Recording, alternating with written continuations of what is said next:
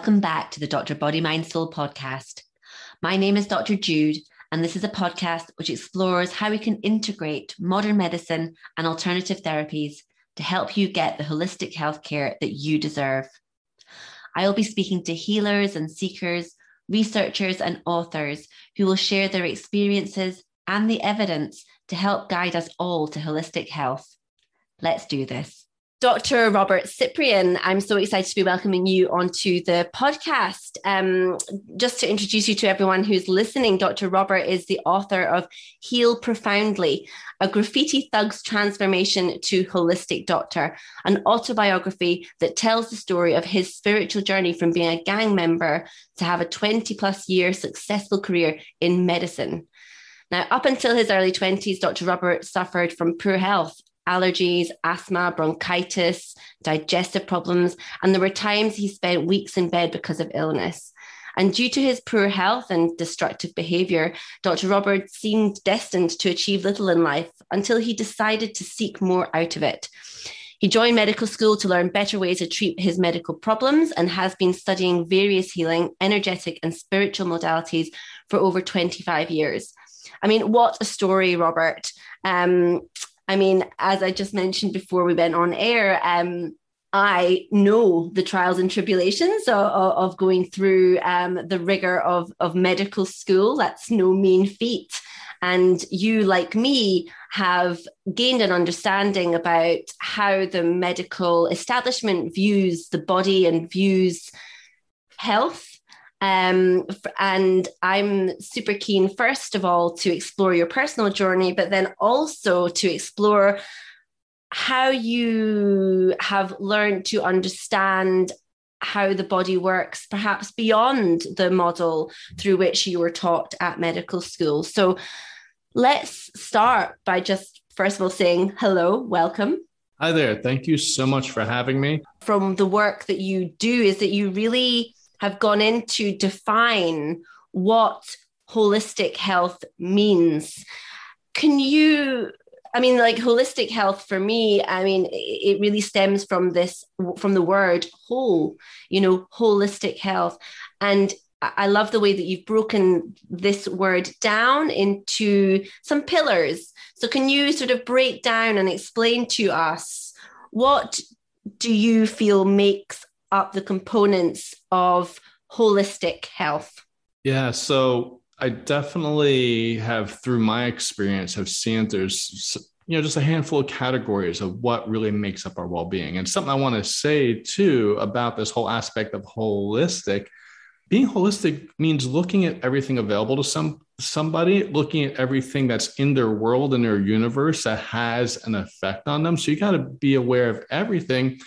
I kind of broke it down into 4 different aspects. Number 1, there's the physical aspect of your well-being, such your joints and your muscles, and also how they operate, how well you walk, how well you could sit down and get up from a chair, how well you could run, how your flexibility like, what's the health of the joints like, the muscles, the tendons, the ligaments, the cartilage. So your whole physical aspect is one big part of health. And I've made this into a pyramid. So we're looking at the 4 bases of the pyramid right now. So the physical aspect of the body is one. Next is the biochemical. And to really simplify biochemical, it's the chemical processes in your body. And they could be off balance by really simplifying it. 2 different things. Either you have too little of something, which is a deficiency, like you're deficient in a vitamin or a mineral, or even maybe dehydration, or there's something your body needs where it can't function properly.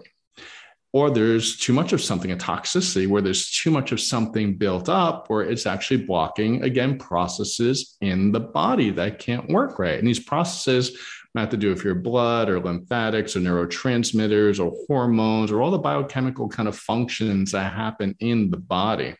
So biochemicals, the second side of the base of this pyramid. Third side is the mental and emotional aspect of health and well-being. If we have too much past emotional stress, all the way from just things are rough in relationship at work, all the way to maybe PTSD where someone's been at war or something like that, that is going to be a big issue on just well-being and function in life. Just having these kind of memories that keep replaying and changing the way you feel. Now, also, that's kind of the emotional aspect. Well, it could be mental and emotional. So emotional is you have these feelings that keep coming up. Mental is how is your mind operating? Now, for someone PTSD, they get a trigger and they freak out, they can't function. But other people might have other triggers too that cause them to do things, maybe even not see or acknowledge things, or maybe just get into an anxiety attack, depression. So the mental emotional aspect is very, very big. And not many people do really good work with this. I think some people are just scared to dig into someone's emotional aspect of health. Me, I love it. I love like, all right, let's talk about your whole life. Let's talk about the worst times you've ever had. What's your biggest emotional problems? I love that piece. But the mental emotional, yeah, it's one of the sides that's least actually worked with. And I think it's actually one of the most important. Now, the fourth side's a little bit less tangible even than the emotions and the mental. The fourth side is the energy and electromagnetics of the body, the energetics of the body. Now, this deals with a couple different things. I mean, yeah, there's like, right now I'm surrounded by my microphone and computer and all this other stuff and everything, and TV next to me and my cell phone. So these things impact us. Even we have radiations from satellites and your power cords outside or under the ground and everything. These things have an impact on our well-being and health. But also there's another part to energetics, and that is like the energetics of your body, your acupuncture meridians, your chakras, which are kind of more bigger energy centers in your body, the aspects of your aura, and also kind of more what's outside your aura. We are literally in a multidimensional soup, and most of us don't understand what else is going on in this energetic soup and all these different dimensions that's also affecting our well-being. I mean, literally, on lots of people with real chronic issues, I literally do things that you might consider exorcisms, just removing darker parasitic energies from people that might be plugged in different areas of their body, where people can feel better almost immediately after getting that done. They feel a sense of relief because something's been sucking energy out of them for years and years and years. So we have these four sides of a pyramid of wellness. We have the structural, the biochemical, the mental, emotional, and the energetic. So those are the four bases of the pyramid. Mm-hmm, mm-hmm. Now, I'm very aware that, it's quite unusual to hear a medical doctor speak of something like the energetics of our bodies and talking about bioenergetics and whatnot. It's so often described as woo, for lack of a better term. And yet there are other paradigms within and perspectives that consider the bioenergetics much more prominently. I've mentioned the Chinese system because that just seems to be a system that really does focus more on the bioenergetics and electricity, almost biophysics, rather than solely the biochemical. How do you draw on Chinese traditional medicine in order to inform how you work with the energetic body? One of the first things I do, whether I'm working with someone the first time or each session I work with them, I check the basic 12 acupuncture meridians to find out what the weakest one is, because that's usually what's going on, has the most problems in the body at that point. And it doesn't always line up with what their complaint is or what's going on, but I know this is the weakest point, and there's some complexities in that, going through the 5 elements and different flows in the body and everything. But I know if we get that weakest one just boosted up, if I only do one thing that day is free that weakest meridian, and a meridian is an energetic pathway, to just free that energetic pathway to let energy flow again, I know no matter what, they will get better in some ways. And then, we also make sure all the other details that they're complaining about, their complaints, are fixed up too. But yeah, that to me is always one of the biggest things to look at. And of course, but when you describe freeing up or allowing energy to flow again, the way I've sort of started to understand that, as you said, it's like the meridians are sort of energetic pathways. I see them almost like electrical pathways. We know that, we have electricity flowing through our body at all times, which instruct various biochemicals to be released.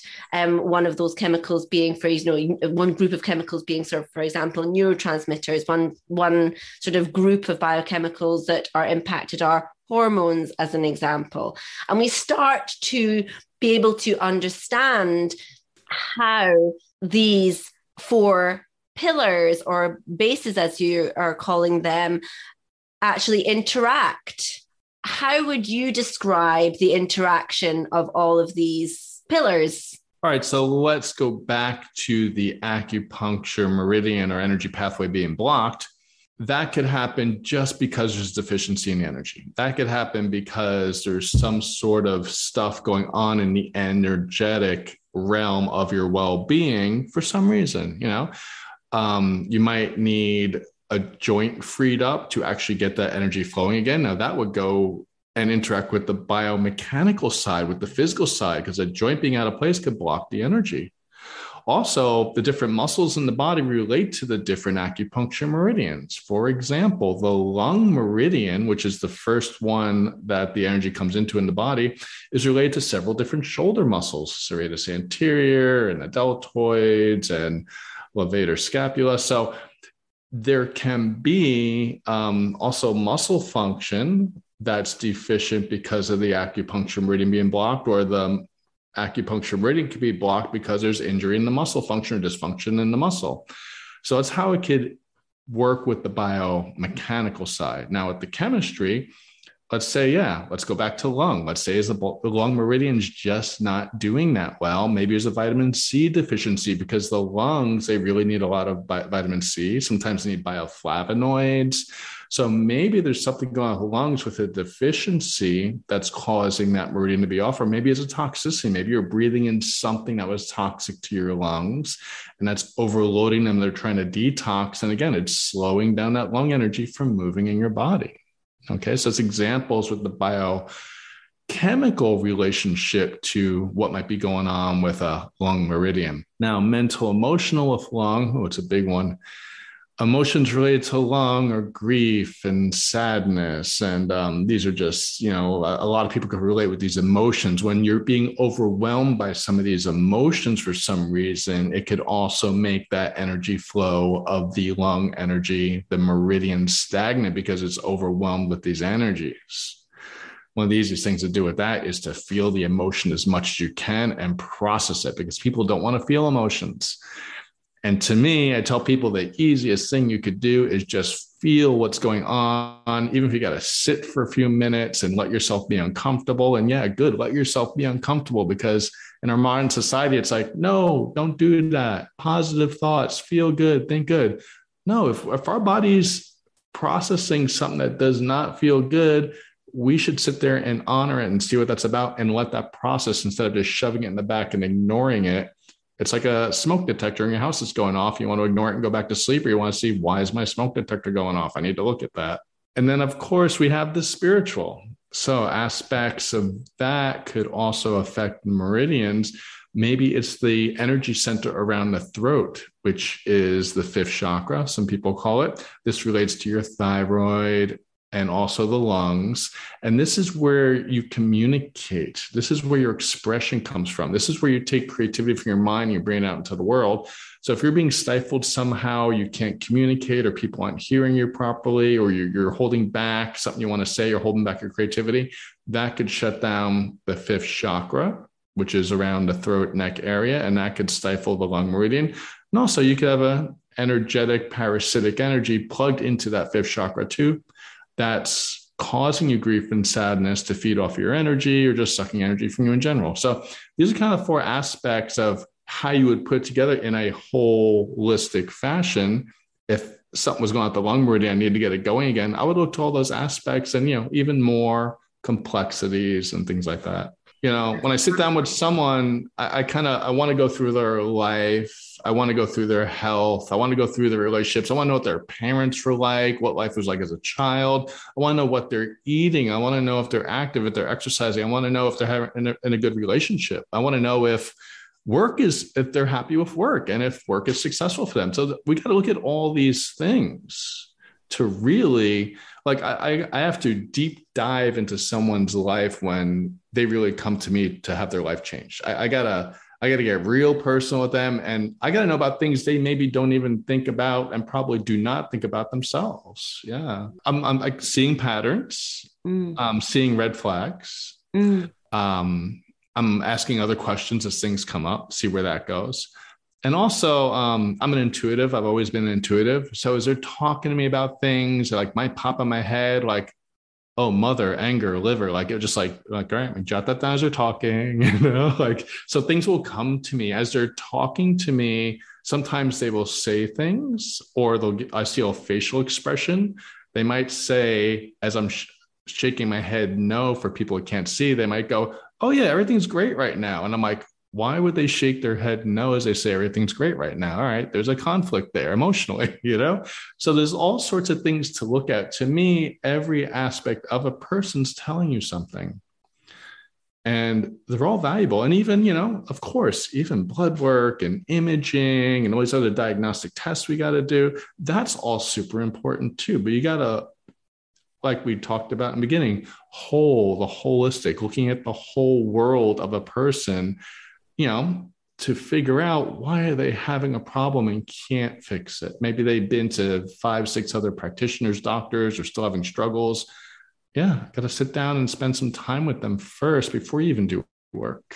I love this. I love this because it's funny. I was at a party on Saturday night, and I was and as you might imagine, there were a few doctors at the party because it was a 40th birthday party. Many of us have been to university together, and have now been practicing for 10, 15, nearly coming up to 20 years at this point.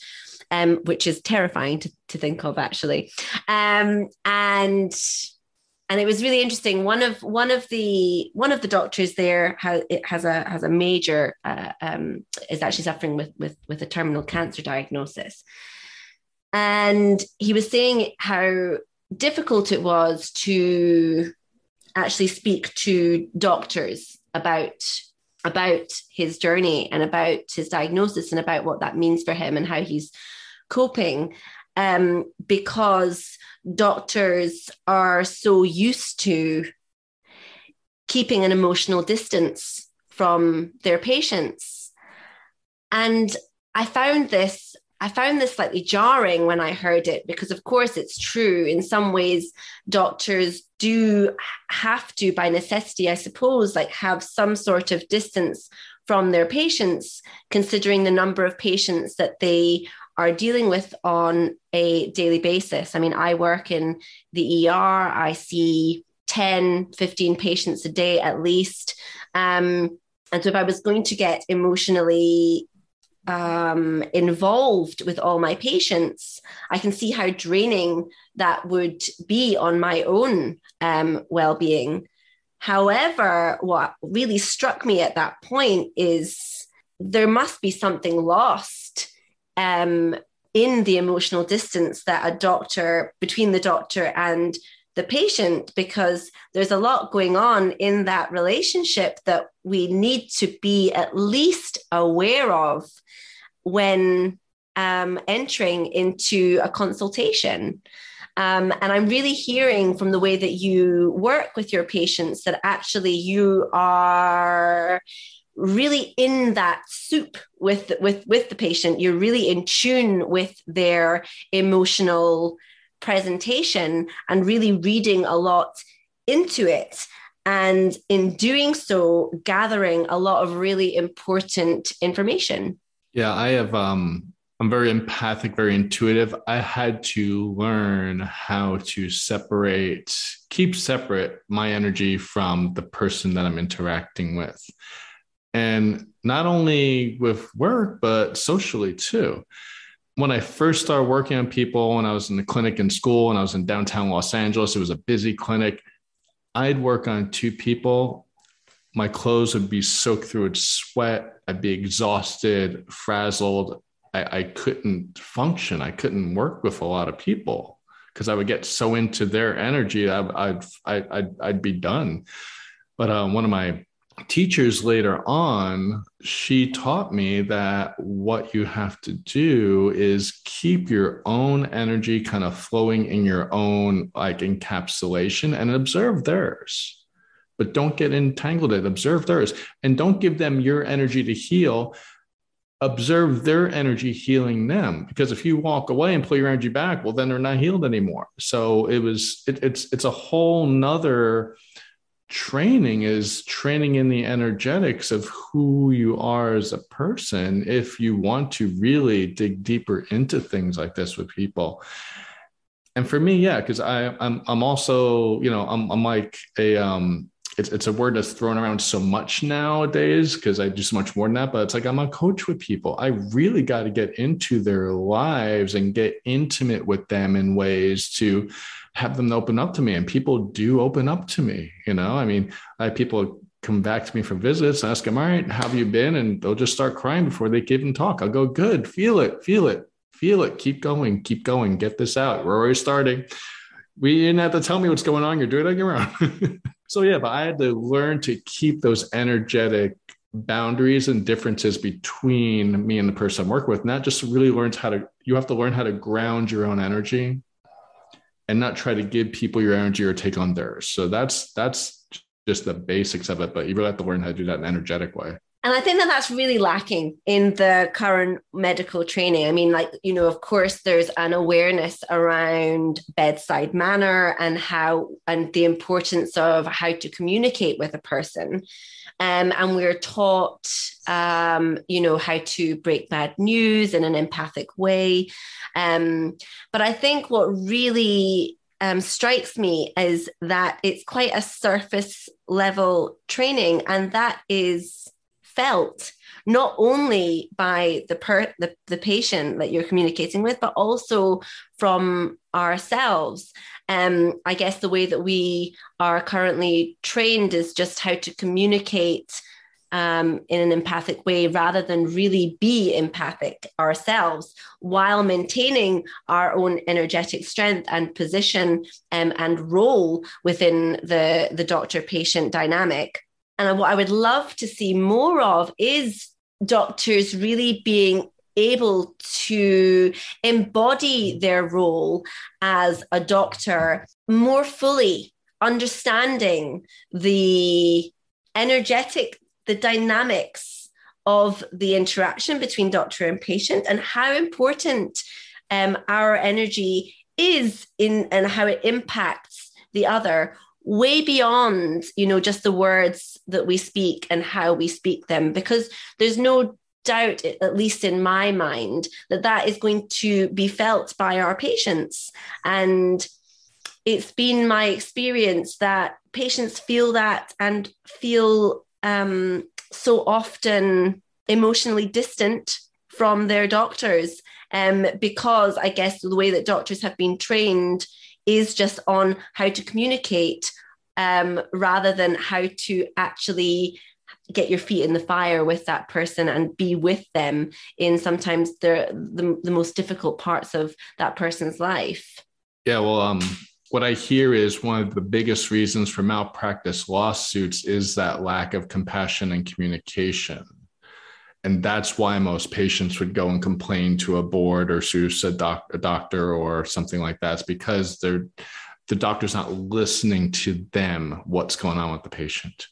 Now, another thing, like, in the ER and trauma, I really feel that trauma doctors are the most highly skilled doctors there are. I really feel that they are like the special forces on the front line in healthcare.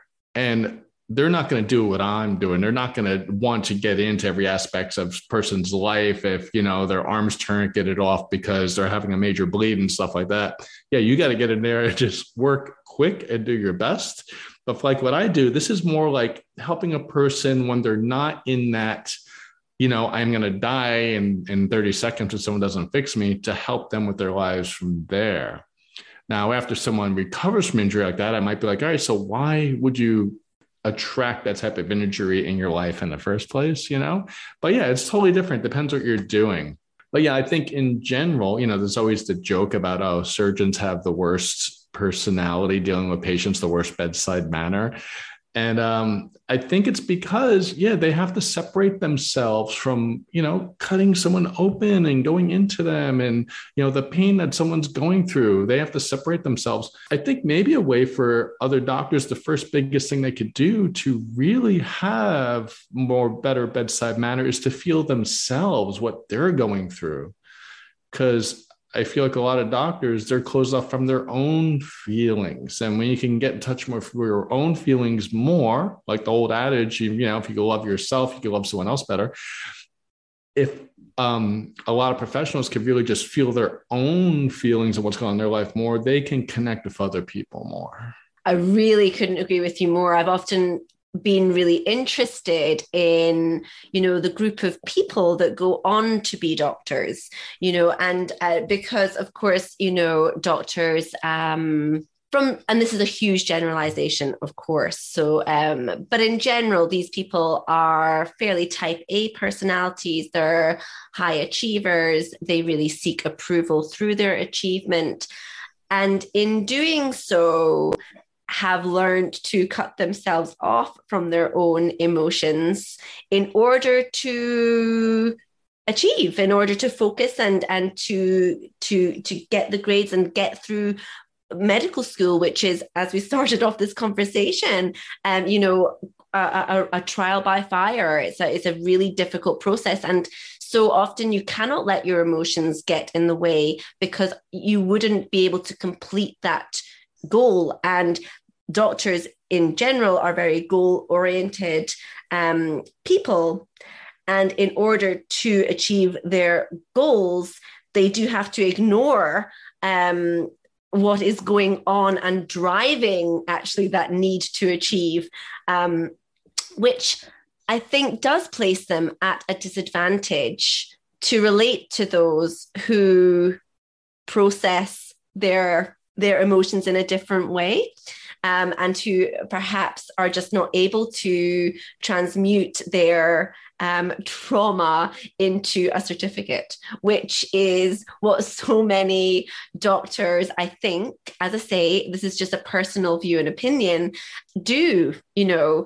So it does make it then really quite challenging as a type A personality to then be faced with someone who is not able to move through life in that way.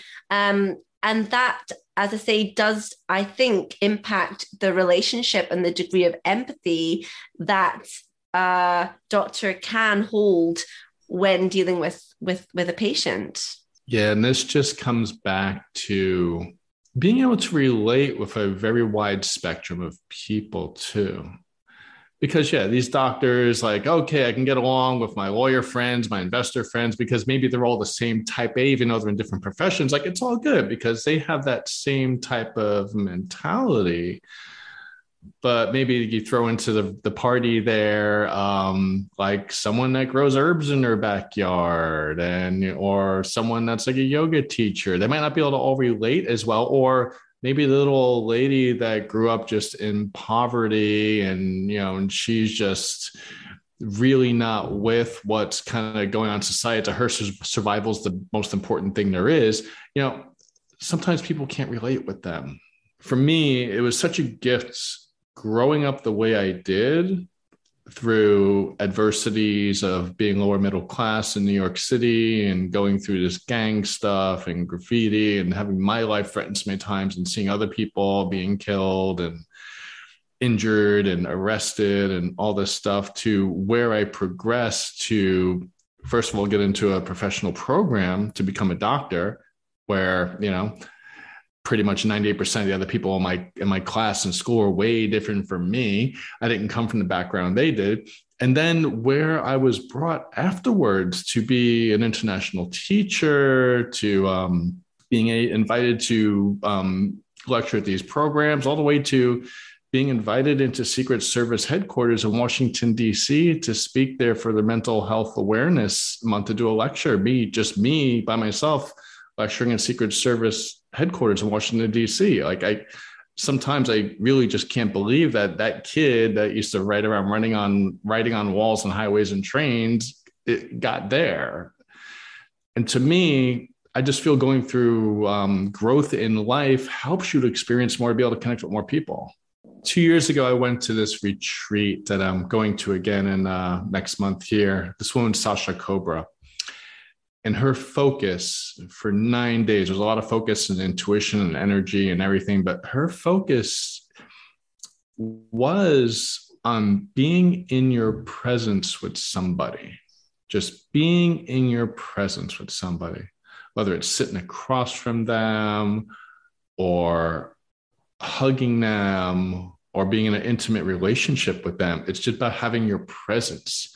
And we saw that just having presence could heal. It could heal a person. It could heal a room. And we would, the retreat was unbelievable, just kind of what we went through and felt. But the whole thing came down to just finding your own presence and just being that. That's the most powerful thing. And presence wouldn't take anything away from the skill you need. It wouldn't take anything away from how you got to perform in a situation. It wouldn't take anything away from how quickly someone has to be taken care of. But if you come at it with this presence, I'll tell you something, not only are you going to give that person you're with an extra edge as you're getting them through this emergency situation, but you're going to be able to respond with better skills and awareness too. Yes. And there's something around, it's actually a term which is known as the Gestalt within, the medical field, which is actually a doctor's intuition. There is a recognition that there's an intuition, that we have an intuition. And especially as an emergency doctor, I think one of my biggest superpowers is my intuition, because I'm having to employ it all the time. Is this person sick? Are they not sick? Or is this person, has this person got something that I need to follow through quickly, or can this wait? Like there's an intuition, and actually we use there are actually scoring systems which actually employ the Gestalt, which is an attempt to sort of actually quantify the importance of our medical Gestalt. And I think that, I think actually that being formally taught would help us. Help our patients in a more effective and probably more time effective way as well. And so, although intuition, I think, as I said, needs to be really harnessed and appreciated, it's not to take away from all the other elements that a doctor is able to analyze and interpret, and shouldn't take away from the skills that they have in order to really risk assess, and diagnose the patient that we have in front of us. Yeah, the thing is, when you have the intuition, you could just apply it to all that you've learned through your training. You could apply it to all these little details that you know. So the intuition would never take away from who someone is as a doctor. It would only add to it. But yeah, people do need to be well trained and know all these things, know the red flags, and also, look more holistically what else is available. I love that. I think that our intuition as doctors can be used alongside all the other pieces in the puzzle, which makes doctors such good detectives, and sort of piece together what is going on for this person. Like, what is the most important thing for this person? Now, just as we sort of come to a close from this conversation, can you tell us, what type of patients do you most work with? I work with people who are just stuck somehow.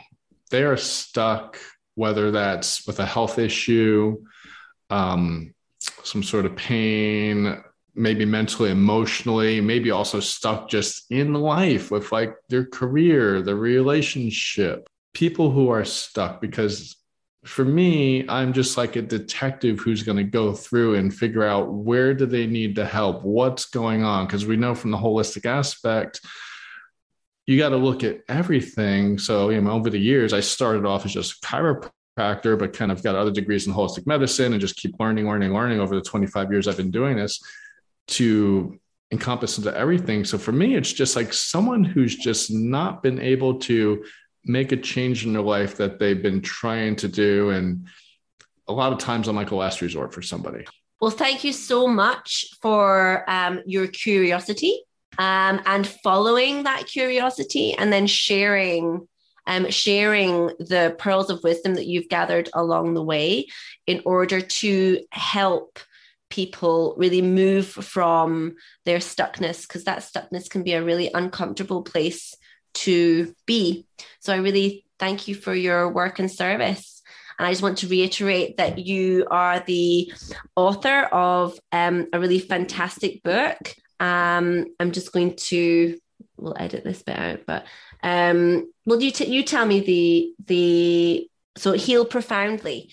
And so, yeah, this is a really wonderful story of your own personal transformation.